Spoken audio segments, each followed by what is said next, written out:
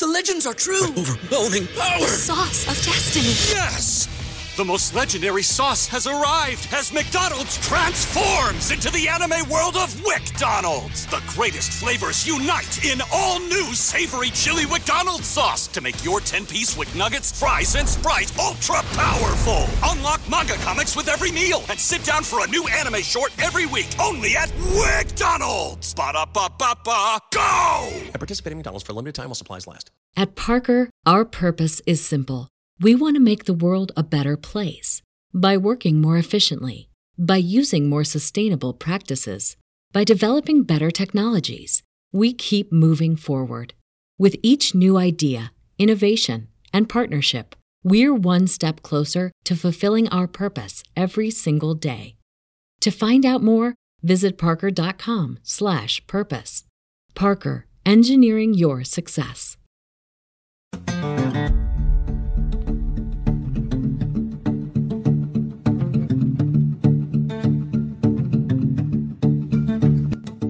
Howdy dream, cowboys.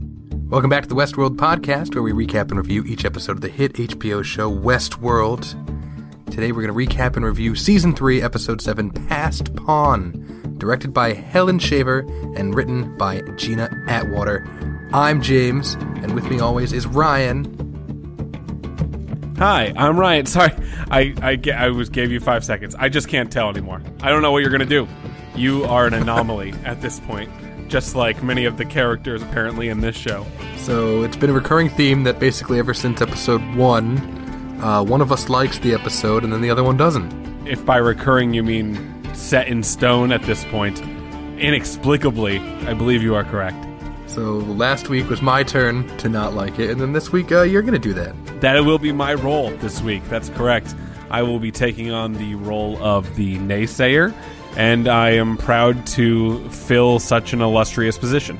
But if you could only kind of, like in that episode of Rick and Morty, separate our side of good and bad side, you would get like 2 people who loved each episode and then 2 people who hated it. Yeah, right, exactly. But if you want to be even more specific, I didn't hate the whole episode. It's just that there are some characters that I don't think are good anymore. And there are some other characters that I think are very good. And their scenes are interesting and fun. And they have lines that make me laugh, cry, feel anything, honestly. And then the other half of the episode has characters and they're doing whatever they'd like to do to each other. And I'm asking myself during all of it, I don't know why I'm supposed to be interested in this in the first place. Well, to be honest, neither did I love every part of the episode, but then I feel like the ending really put it together for me. Not just for this episode, but for a lot of this season. Suddenly like, oh, that's why they've been doing this.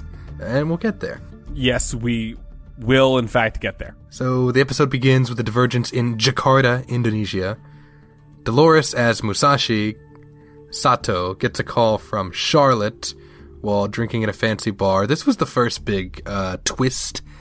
Charlotte, as we know, still alive from having her car bombed and her fake family killed, is now turning on Dolores. Even though she is Dolores, she's turning on Dolores Prime and joining Maeve, it seems? Or herself, or, just like not Dolores. Rehoboam is all fucked up. Divergence in Jakarta, and as you said, Musashi is sitting there in just like a public place, not hiding very well at all, and Crispy Chicken Hale has a bone to pick with Dolores Prime, doesn't like that she was created to die, as I think regular Dolores didn't either, right? Dolores didn't like that she was created to be sexually abused in a barn and get murdered every day. Turns out when she makes copies of herself, those copies don't like the very similar things. Yeah, it's interesting. I wonder if Charlotte's going to get repaired to any degree, or if she's just now like a blown-up person. Right, if her whole body is just the one side of Two-Face's face that's all messed up. So Musashi's men come, and they're like, hey, we got to get out of here for some reason. And Charlotte's like, it's okay, I leaked your location to someone who wants to see you. Musashi throws the phone that he has in some liquid. I was like, oh my god, you're going to have to get some rice for that. But apparently he doesn't care. Also, it won't really matter all that much because the character with the absolute best name, meets him at the door, and there is a fight. Yeah, it's Clementine, who, I mean, I don't know, Clementine doesn't have any personal grudge against Musashi, but, you know, she's Maeve's best buddy, so I am apparently totally on board. The last we saw Clementine, was she not, like, on Team Dolores? Is Hale on Team Maeve, or is Hale on Team Hale and giving the location of one of the underling Doloreses to a Team Maeve member / a wild Clementine Pennyfeather best name is obviously helping her out. Either way, Clementine and Hanario, aka Shogun Armistice, which apparently she was printed too? ? Right, so Maeve is putting together the all-female assassin team from Kill Bill, and Hanario, who also, so this is the only connection, is that Clementine and her would both be friends with Maeve, right? Right. Or at least they were friends with Maeve in seasons 2 and 1, except Clementine, who I thought was friends with Dolores in season 2. Yeah, it's confusing. Either way, Hale helps Clementine, Hanario, and possibly Maeve assassinate Musashi. He has a cool gun that didn't look like a gun that became a gun. Everyone misses their shots because they're all awful at them. Clementine gets clipped in the shoulder, but she doesn't care. And Musashi gets backstabbed by Shogun Armistice. So one Dolores down, and another is a crispy chicken nugget, and the normal blonde one is still at large. So this is now what we're down to one Dolores. No, wait. Because Charlotte Hale did something with Martin Dolores. Is she going to turn him against Dolores Prime as well, if that's what she's doing? I think Martin Dolores was squished.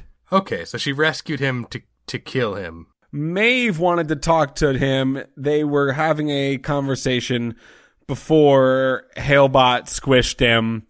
And I assume the idea was... No, because Halebot squished Hector, not him. She saved Martin Dolores. I don't know about that one. I think she fell over too. Remember, Dolores falls over while she's being talked to in the underground cave. Either way, apparently it's unclear. At that point, well, because this is confusing. But Hale was at that point on Team Dolores, but after getting blown up, and this is another big reveal that she thinks that it was Dolores who had her blown up and not Serac. Now she's anti-Dolores. Which feels stupid, honestly.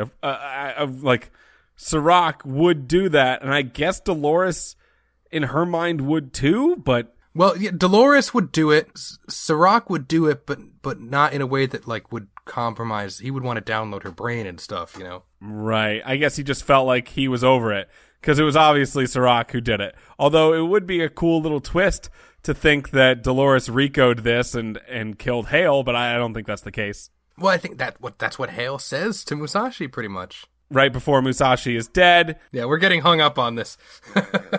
Caleb flashes back to an interview he has with some doctor, as well as some scenes of his time in the war that look a lot like a game of Counter-Strike. And he remembers that his friend Francis was killed. This is what he's saying to the doctor.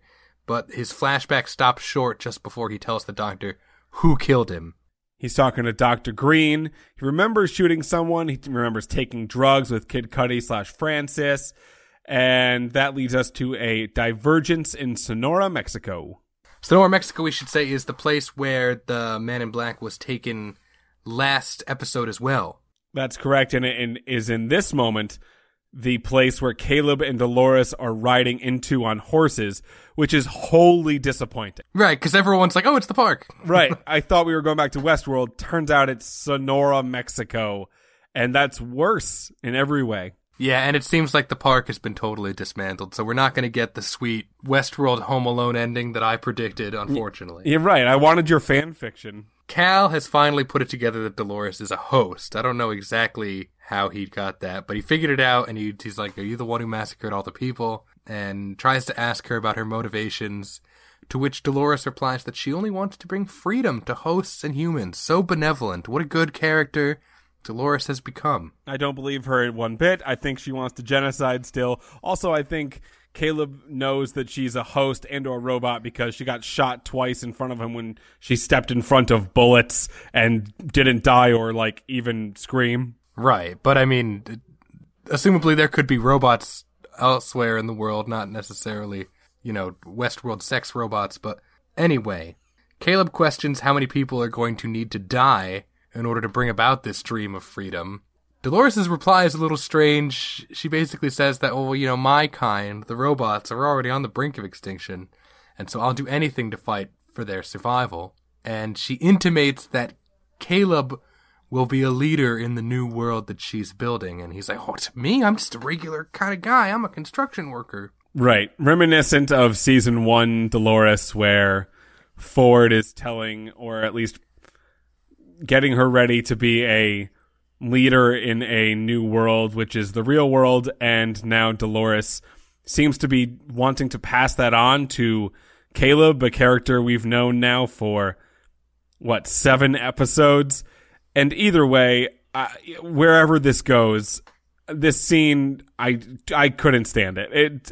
Every moment that Dolores and Caleb are on screen, most of the time, usually, is painful to watch. They don't have any chemistry whatsoever. And there are some moments in time that are so well written that it justifies both the moment and the scene, but this was not one of them. The scene ends with Dolores telling Caleb that they are on this prairie in Mexico in order to recover something which Caleb has lost. Okay. At the mental health institution where William was brought last episode, he is surprised to find out that Stubbs is a host, and he calls him, what does he call him, like a toaster or something? A fucking can opener. I won't be lectured by a fucking can opener, says Men in Black to Stubbs, one of the best sentences this season and this episode. A whole another just moment in time where you're like, wow, that's refreshing from that last scene. Bernard checks out the computer in the hospital and discovers, and this was confusing to me, that Dolores hid a computer virus inside William's blood, so that if you uploaded William's blood to your computer, it would read this code in somehow that would hack the computer, and so she can now track Sirach. Sounds convoluted and weird, but okay. And they also inform William that Sirach has not only just succeeded in stealing Delos from him, but that he's also faking William's death. Right, which enrages the Man in Black even further, making him once more the most interesting character on screen and on the show. Caleb flashes back to his service time in occupied Crimea. Crimea River, am I right? Ha ha! Who? Got him. Well, you may remember Crimea because it was in the news a few years ago. It's this section of Ukraine which was... So I think it was a part of Russia, and then during the USSR days, they gave it to Ukraine, and then when Ukraine ousted their pro-Russia president, Vladimir Putin was like, well, guess what? I'm taking it back now. Yeah, he basically dibs it. And so apparently in the future, they're saying that this is, becomes a place of an international war zone. Right, and Caleb was tasked with hunting down insurgents like the Russian Civil War version of the Inglourious Bastards.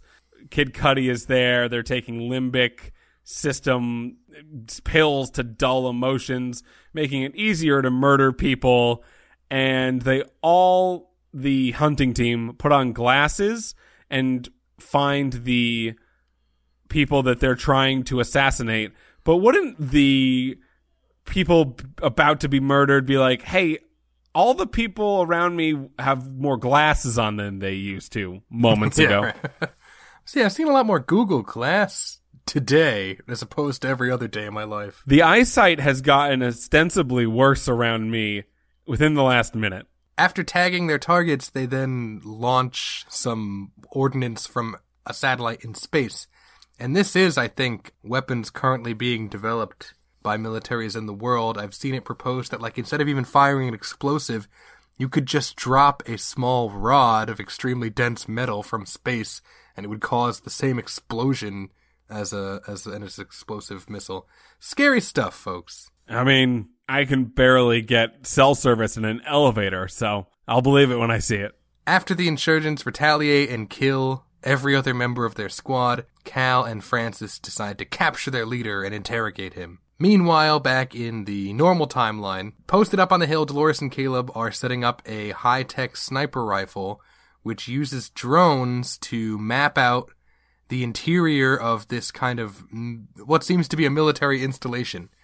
And after the drone tags all the people inside, she is able to snipe them through the walls. Quite a rifle. Quite a drone-powered rifle. This entire scene, a whole lot of their storyline going forward in this episode, was a reason to use drones to shoot and create a episode for these two characters and the people they are fighting. After using the drone gun that flicks and bends bullets around corners like the all-time best movie ever, Wanted, well, second best movie ever, right behind Hayden Christensen's Jumper, they go into the Sonora, Mexico site, and Dolores goes around one corner. Caleb let her know that there were probably 3 people resting inside. She had killed 2.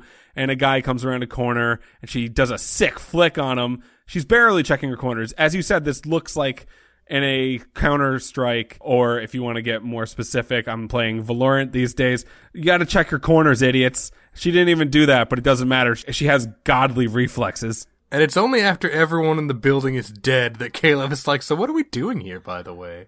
Right. God. I think it's more just terrible dialogue. He's just so along for the ride, you know? He's the perfect team member.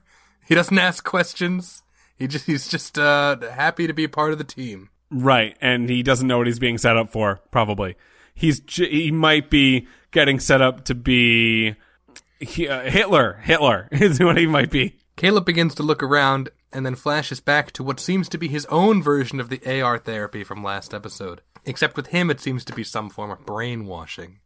He remembers that he's been here before, and Dolores says that they need to find Solomon, who is the imperfect predecessor of Rehoboam, and where Rehoboam is like a glowing white sphere of artificial intelligence.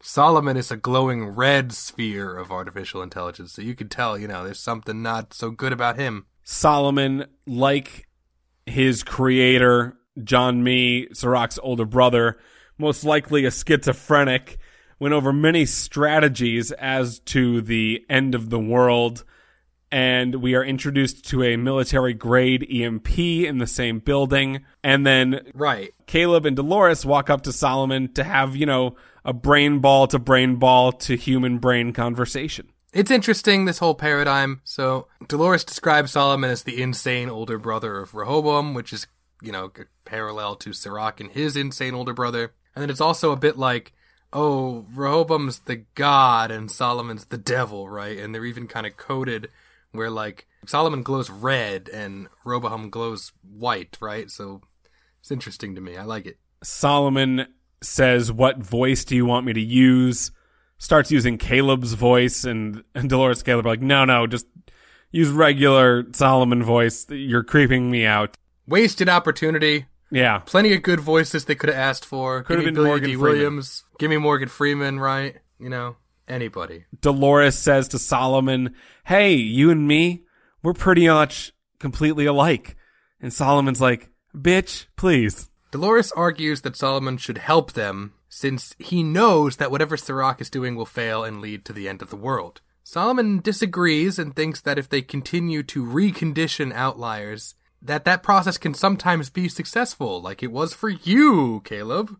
Yeah, he goes into how Caleb was the first to receive a revolutionary treatment, and Caleb is slowly but surely realizing that he has been not brought into a trap, but just like brought into a vortex of his own past. Right. Caleb is shocked and he wants to know exactly what happened to him. Solomon says that, like him, 1 out of 10 people who experience the reconditioning therapy end up as model citizens.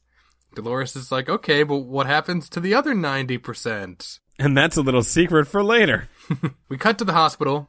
Bernard has uncovered as much of this info as well. Somehow, remotely. He's figured out a lot of this as well. And also that William is one of these outliers, but he's never been reconditioned. Probably because he spent so much time hiding in the park. Also, William has the second best line in this episode behind "Don't lecture me, you fucking can opener" with "I'm a fucking bastion of society." Yeah, so he probably didn't get conditioned because, they're like, oh, well, he's just being an outlier over in Fantasyland, so what does it matter?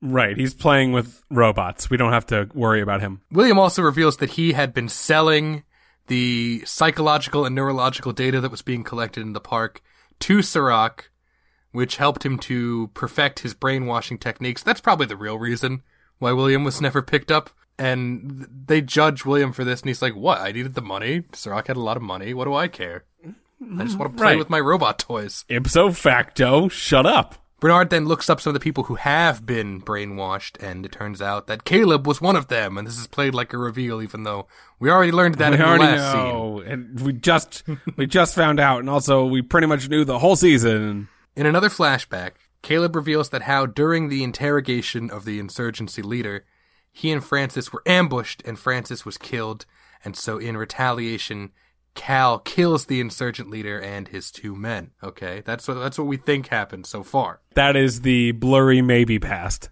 Caleb and Dolores go down a flight of stairs and are greeted by a hologram of Serac, a recording who congratulates his brother for completing his reconditioning, which, apparently he set up to play once and then never took it down, and so it just greets anybody who comes down those stairs. Granted, I don't think a lot of people come down those stairs. After which they find a cryogenic prison housing all of the world's outliers. Right, he says extinction happened every time I ran the data, so the data had to change. I am interested by this idea of cryogenic prison. Have you ever seen the movie Demolition Man with Sly Stallone? I have, with Sly. Is he a close friend of yours? That's why you call him that? And who else? Who's the villain? He's really good. He's a really excellent villain, but who plays him? I assume the villain is like a sensible plot. Haha. No. It's Wesley Snipes, and he's really like, shooting for the stars and mugging for the camera the whole time as this really silly villain. But anyway, part of the plot of that movie is that Sylvester Stallone and Wesley Snipes are like 2 action movie characters from our time. They get sent into cryogenic prison and wake up in like a peaceful, non-violent utopia. Good movie. I recommend it.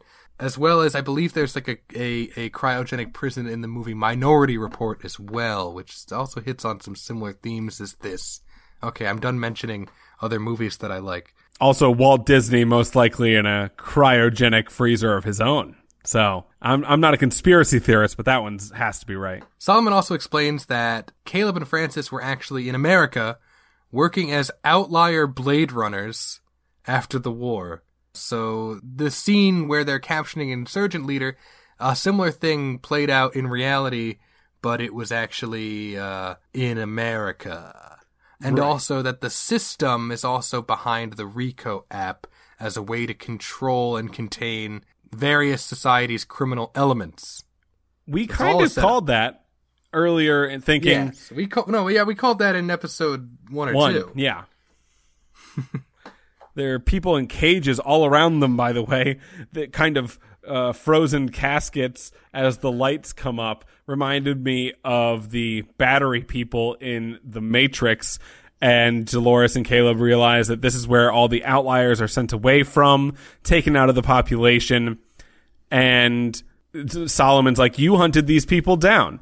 As we created Rico, you and Francis, who, by the way, didn't die in the war, came back. You were discharged after the sky explosion, and you were taking a bunch of limbic drugs.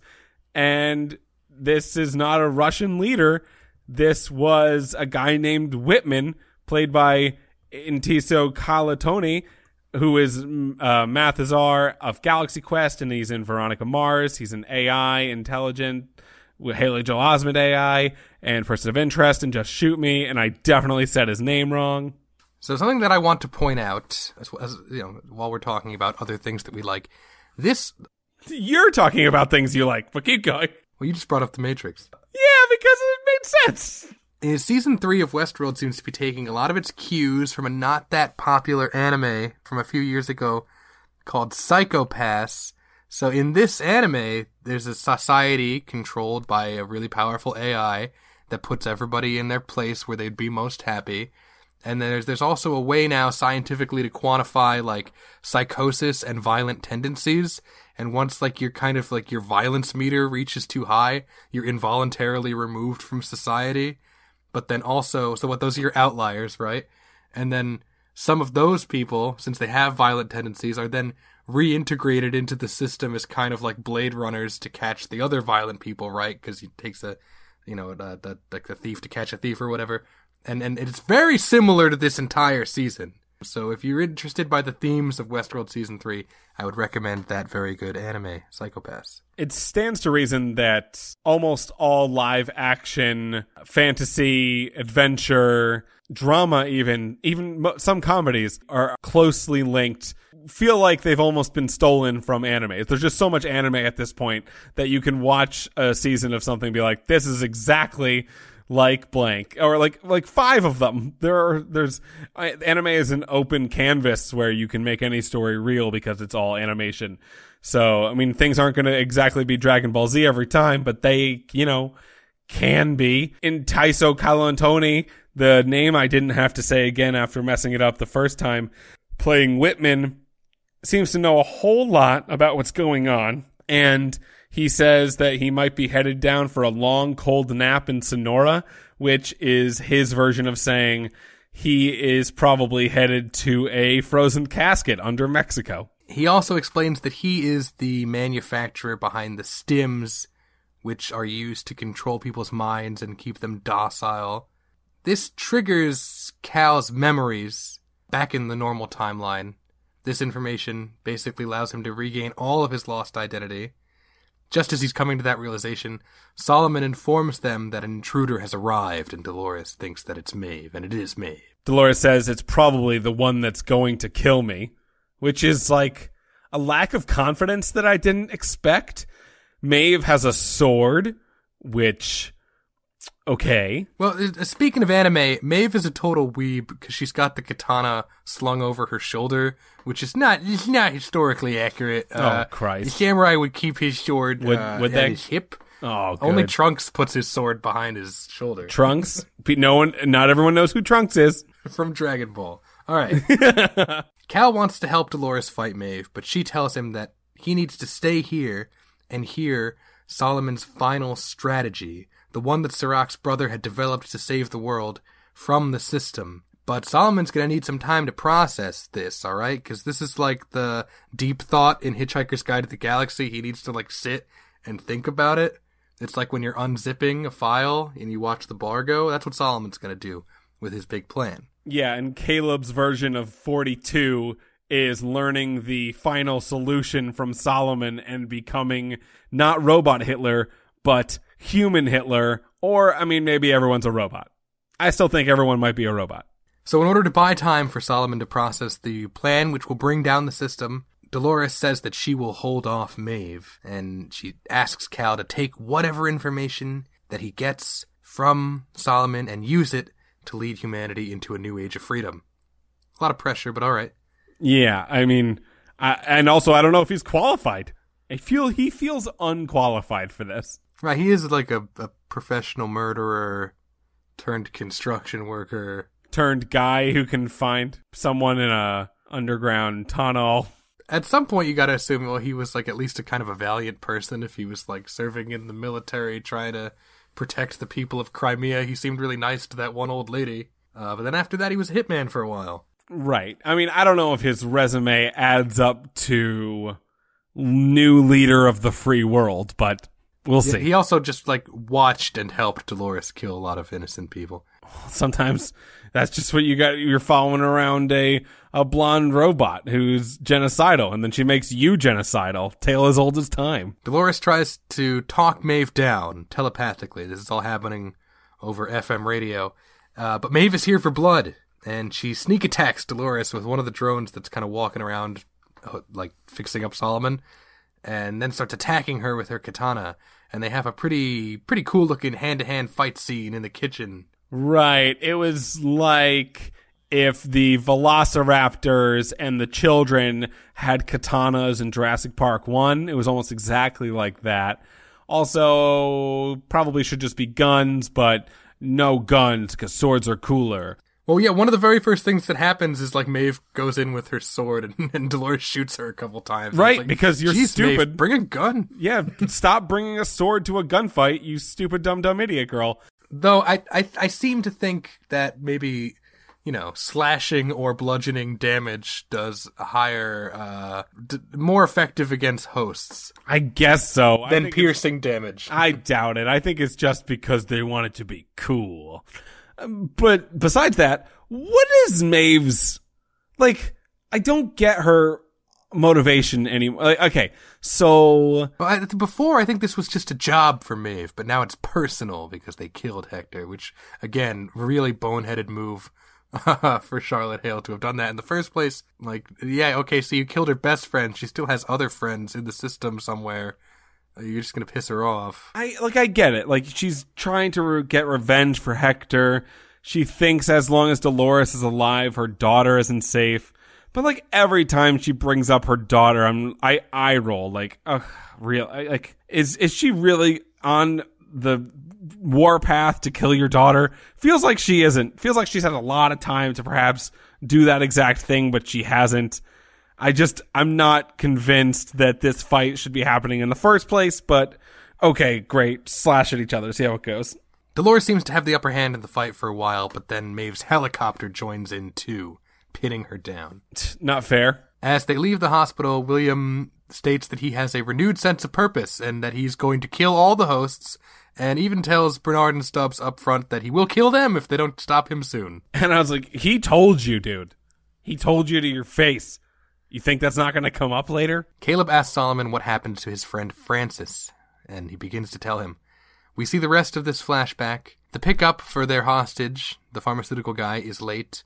Francis goes to check the perimeter. While he's gone, the hostage warns Cal that the system has heard of this entire conversation. Whoopsies.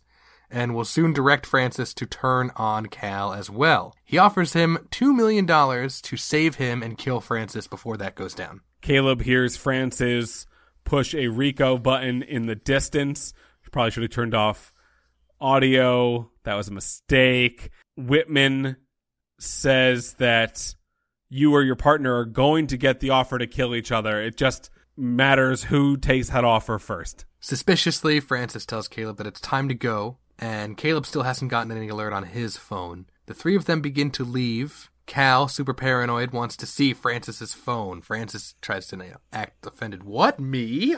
What, your best friend? Right. It's like, oh yeah, we are best friends, which is why this shouldn't be that difficult. Give me your phone. Give me it. Cal, at that point, gets the offer to kill Francis, and they move on each other, but Cal is, he's faster with the draw, and he shoots up Francis, and this is actually kind of an emotionally affecting scene, where he's holding Francis as he lies dying, and he apologizes, I'm so sorry, and Francis actually kind of like holds his hand back as he's dying, and it's like, wow, this is not how it was supposed to go. You guys succumbed to greed pretty quickly. Right. Francis like strokes Caleb's hand. It was very, very sad. Whitman says a thing or two to Caleb. Caleb's like, shut up, shoots him, and realizes what he's done. A lot like the moment in time where the man in black shot his daughter and kind of knew what he did, and it would come to the realization later, full-on realization, that it wasn't a fuck you Ford moment, and that he actually did this terrible, terrible thing. And this is something that Caleb would go on to clinically suppress. Right. During a reconditioning session, he has this painful memory wiped from his mind so that he no longer feels he's responsible for Francis's death. Enraged at this information, Caleb denounces Solomon, blaming him for all of this, and he turns to leave just as Solomon finishes Dolores' request and puts his whole plan together. We then port back outside to see Maeve once more. The drone guns are also kind of in a tag team match with Maeve and Dolores, as the sniper gun and the drone gun in the air is being as helpful as possible, just kind of making it unfair. Maeve gets stabbed. Yeah, the sniper's good, but I'd rather have the giant drone helicopter. Oh yeah, me too. I think it's a lot more viable. It can fly, which is positive, but, it doesn't help Maeve. Her drone doesn't help her very much at the beginning as she gets stabbed, and then Dolores breaks her arm. And but the thing is, like, this was a cool fight. It was generally cool, but because I am so naysay on Maeve's motivation to do this, the entire time I was like, I don't care about this fight. I don't care who wins. You're supposed to care who wins. Well, Maeve is just trying to get the key from Dolores. Dolores has the key to the Valley Beyond in her brain. Maeve thinks that Dolores is evil and shouldn't have it, and that's all you got right there. No, it's not enough. It's it's like if I had a box and inside the box was the whole world, would you want me to hold on to it, or would you feel safer if you had it? I trust you. All right, good to know. So apparently the helicopter must be shooting 50 caliber bullets or something, because all it really needed to do was get one good shot on Dolores, and it blows her arm off, and so the fight's basically over. I feel like this is not Dolores Prime, because, I don't know, I feel like we're setting up a season finale. We've seen in the trailers Maeve and Dolores having another sword fight, but them all wearing black and being on top of a building and it being at night. And in that trailer, the one we've seen from the very beginning before the season even started, Dolores has an arm. So either reprinting is going on or this is not Dolores Prime. Dolores staggers away towards Solomon, and Maeve coolly stalks after her. Cal demands to hear the plan, and so Solomon places it on a jump drive. Maeve hears this and wonders about Caleb. Compares him to William and is like, oh, you found another young man to turn evil. Interesting. Why is she monologuing? Has she not ever seen an action movie in which the quote-unquote bad guy, and I'm not saying that that's what Maeve is, but I'm just saying that at the end of movies, the quote-unquote bad guy monologues, and that gives someone, the hero usually, whom I wouldn't say is Dolores or really maybe anyone in this show, but it gives them a moment in time to do something that is useful. Stop monologuing, you dink. You're gonna die. Oh, look. You died. Crazy. Dolores activates Solomon's EMP trap and knocks them both out. I assume they're knocked out and not destroyed. I don't know how EMP works. Solomon tries to warn Cal. He's like, oh, I should tell you, by the way. And then, he gets knocked out too. Yeah, but the earpieces still work and the thumb drive is probably fine. Right. True. He checks his phone, still working. No problems there. Right. Yeah, it's just the robots with the swords. Those are the ones that fall over. Very convenient. At a derelict gas station, Bernard and Stubbs are trying to hotwire this broken down car. William's like, I gotta go take a piss. Please turn your backs to me. Right. Send one robot with him. Please. It's like, no, Stubbs, go with him, yeah. Bernard tells Stubbs that he believes Dolores is just using Cal to bring about the end of humanity, which makes sense, because throughout the entire show, anyone with any access to Rehoboam keeps re-intimating that, like, if the system goes down, humanity's destroyed. If the system goes down, humanity's destroyed. And then Dolores is like, Caleb, we're going to take down the system for the good, for greater good. Right. I mean, it feels like free will is very important to her. It feels like in her perfect world, Caleb, within his own free will start the genocide of his own race, and that will be more just to her than her doing it.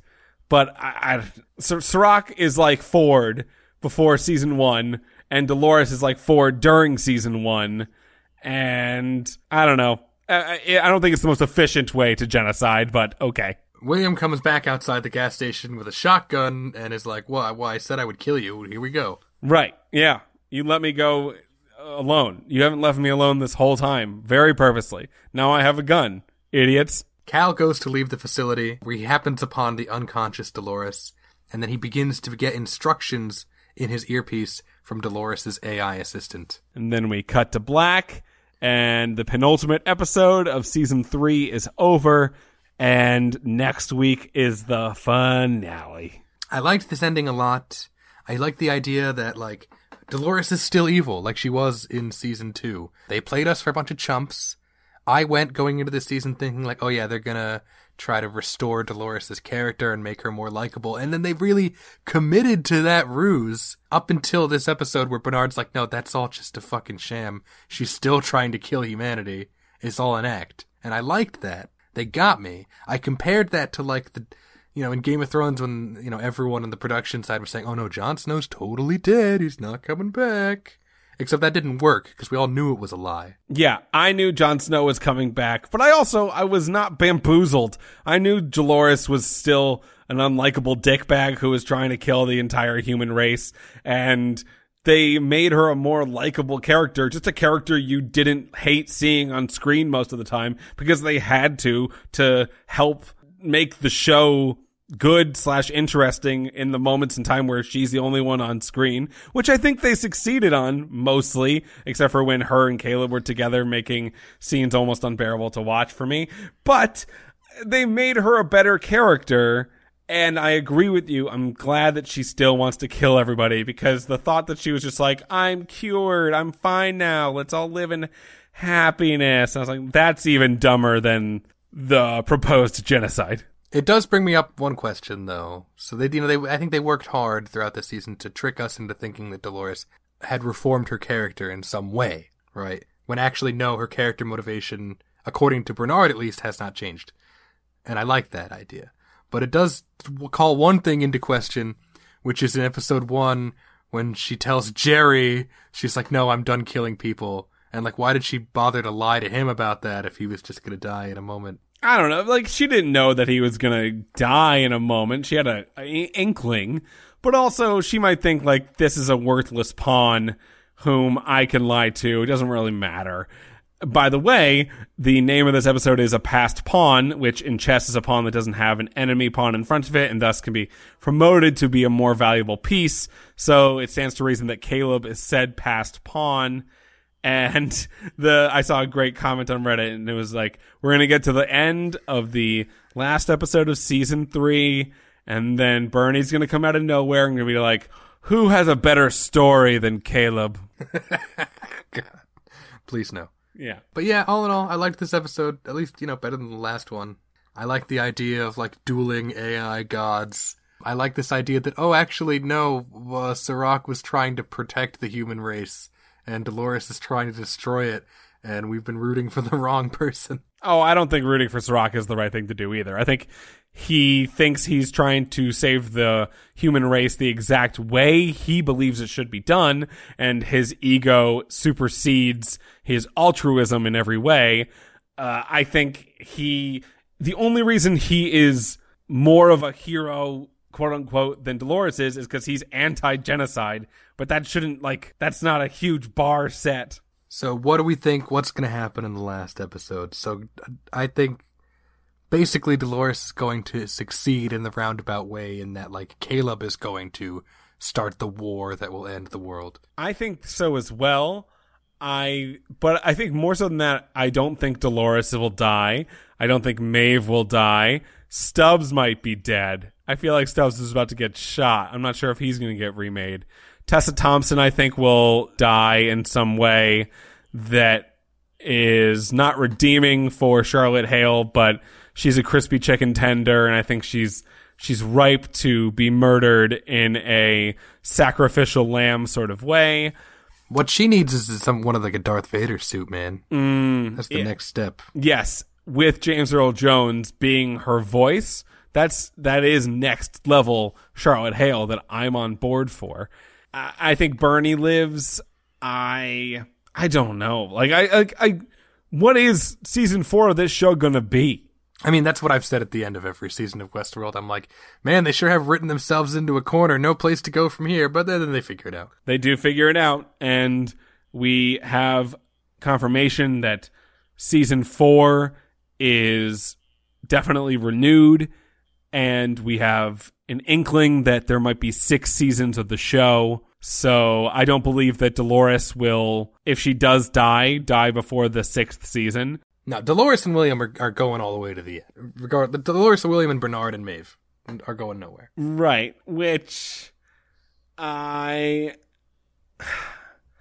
want Hector to be dead. I want the people who die in this show to be dead more often, just because stakes haven't felt truly high most of the season. Hector's gone. Is he, though? Is he? Hector's gone, except that apparently, Dolores can reconstruct other hosts by memory enough to make a completely faithful total replication of Bernard, which I hate that plot point so much. I want to know what's happening to the Bernard from seasons 1 and 2. I guess he's sitting inside a dead host body somewhere. Yeah, William jabbed him at some point during this episode saying, you're not Arnold. And Bernie's like, yeah, I mean, I know. I'm not even original Bernie. But I'm apparently here for a reason. Dolores keeps saying that. I'm just trying to be helpful. Shut up. I just want to see, what is the title for the next episode?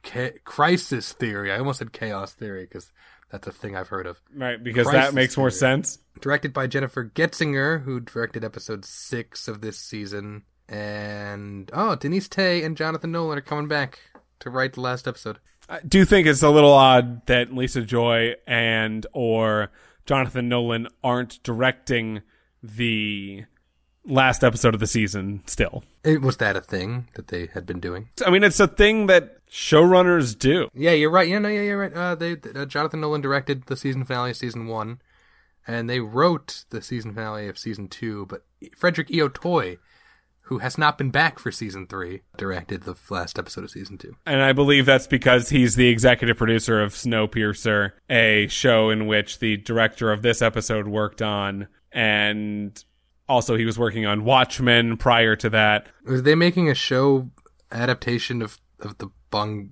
Joon-ho movie Snowpiercer? I believe that's correct, yes. And it stars Jennifer Connelly and Daveed Diggs, who is Jefferson in Hamilton, which the second person that I said there I'm excited about. So what do we got from Twitter and Discord? We have, by the way, a private Discord. We have a bunch of people this week.